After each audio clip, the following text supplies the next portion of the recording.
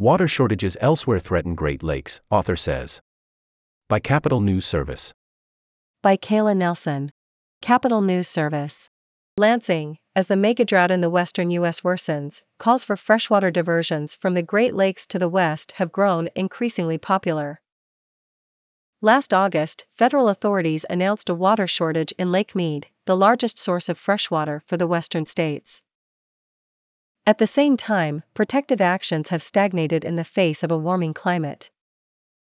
Traverse City author Dave Dempsey, who has worked in environmental policy for 40 years, took such threats as an opportunity to warn about the darkening fate of Great Lakes water. Dempsey, now a policy advisor for the nonprofit environmental group Flow, recently updated his 2009 book, Great Lakes for Sale, Mission Point Press. In light of the recent climate catastrophes in the West, the update addresses the lack of public action to fix shortcomings of the Great Lakes Compact, an agreement among the 8 Great Lakes states about how to manage their use. It explores possible humanitarian exemptions to the compact, while also arguing that the need to protect the Great Lakes from unnecessary water diversions is far from over.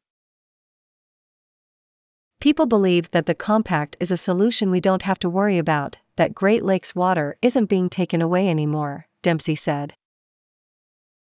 But that's not true. There's a loophole large enough that you could drive a water truck through. The compact's bottled water exemption allows bottling companies, like Nestle, to divert the same mass quantities of water by first packaging it into water bottles, Dempsey said. The Great Lakes account for 20% of the world's surface freshwater and 90% of North America's supply. Other parts of the world increasingly depend on Great Lakes water as overall freshwater supply dwindles, Dempsey said.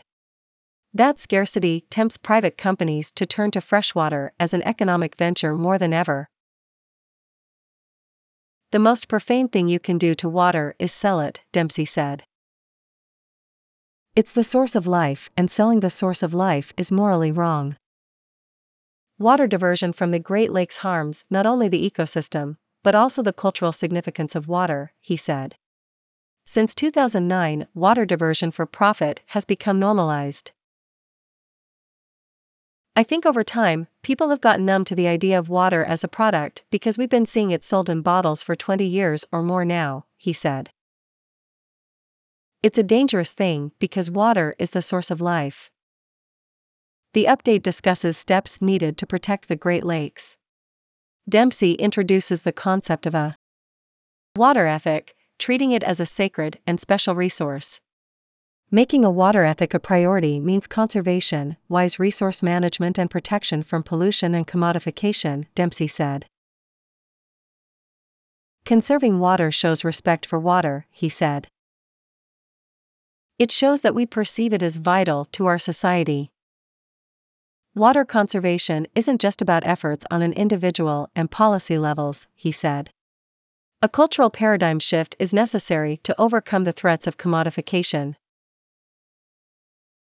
I'm a policy person, but I don't think we're going to solve this with just new laws, he said. We need an awakening to the precious nature of water and its spiritual and human value. We take water for granted in our civilization and culture. We can't live without it. We're 60 to 70% water ourselves. Indigenous cultures in the Great Lakes Basin may hint at a solution. They view water as the sacred source of life. Learning from and amplifying such traditions would move society away from its Western view of water as a product, Dempsey said. We need citizens to be the guardians of the Great Lakes, he said. If we expect politicians to be the leaders, we're going to lose everything. It's the citizens who lead and the politicians who follow. Dempsey, who has held environmental policy positions with then-Gov. James Blanchard, the Michigan Environmental Council and the International Joint Commission, stepped down from his full-time work in environmental policy February 1 to become a part-time worker with Flow. He plans to be more active on the community level in Traverse City, where he lives. The Great Lakes has been the center of focus in my career, he said.